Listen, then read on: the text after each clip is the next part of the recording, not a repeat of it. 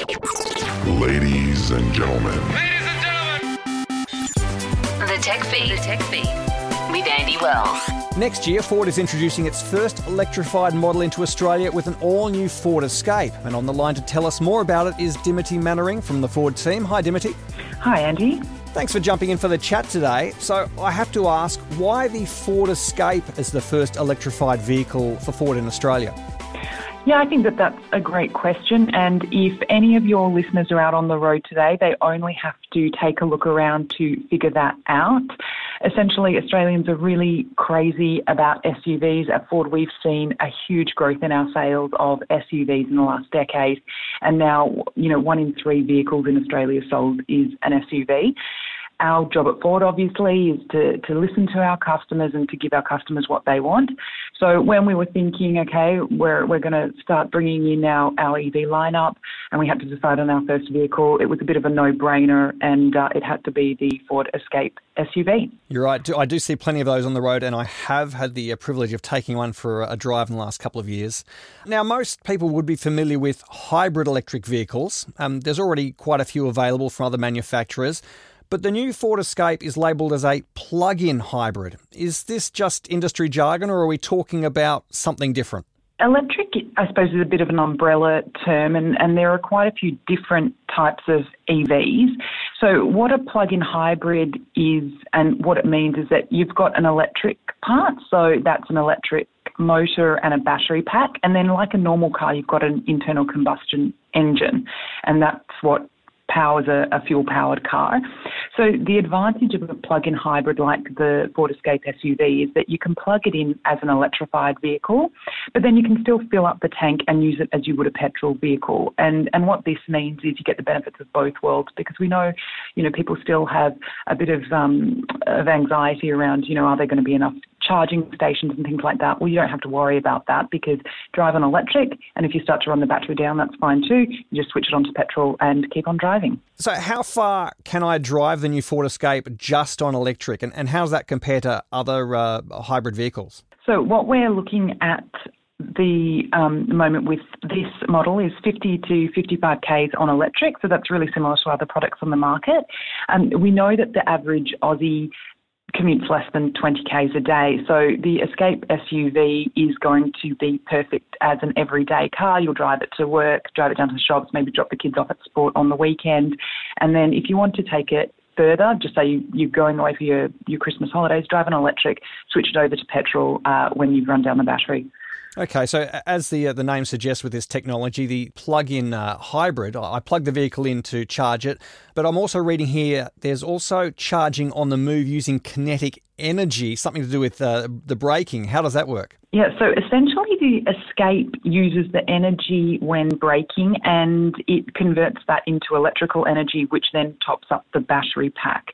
So that means we've got this new mode called EV Charge Mode, and it means you flick that on and the battery will be charging up as you drive. That sounds pretty amazing. But what exactly is on offer here compared to the current model? What am I buying that's different to the current Ford Escape?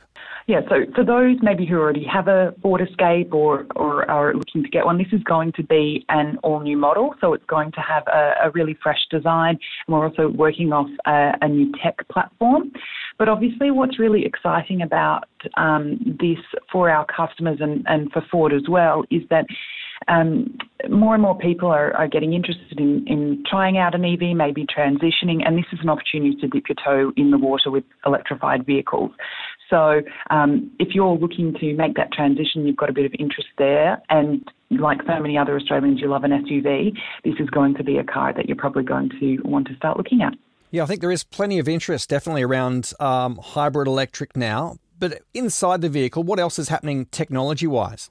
Well, tech is obviously very important to most people. And outside what we're doing sort of with the engine and electrification and so on, what we really look at when we're designing our tech is we want our cars to be safer. That's our absolute priority. But we also want them to be easier to drive, and we want them to be fun. We want people to enjoy driving the car. So what we've got on the safety side is adaptive cruise control and lane centering. And then we've got features like voice activation for aircon and sat-nav and so on, so you can really keep your eyes on the road. To make things easier, the Escape has auto parking, which it's not just parallel, it's perpendicular. So if you are living in quite a big city, you'll probably notice that parking spaces can be really, really tricky to get into. This is sort of the gymnast parker of cars. It can get into really tricky spaces. And then it's also got great features which make things a bit easier, like wireless phone charging, so you don't have to have a charger plugged into the car. You've got a pad there. And then for fun, you've got things that people love, like Apple CarPlay and Android Auto as well. I have to say, I do love the auto parking mode. I have had a play with that, and it just takes the stress out of parking. And I'm a big fan of adaptive cruise control. I think that's a real game changer. Oh, it really is, yeah. Now, I think you touched on some of this, but who do you really see as the target buyer for the new Ford Escape? And are we just talking about city driving, or is it a car for anywhere? I think that's what's great about introducing the Escape SUV in plug-in hybrid. It's an SUV, so it's going to have really broad appeal among a lot of people. It's going to be really great for your daily commute. So this is really an everyday car. You can use it for whatever you're doing day to day.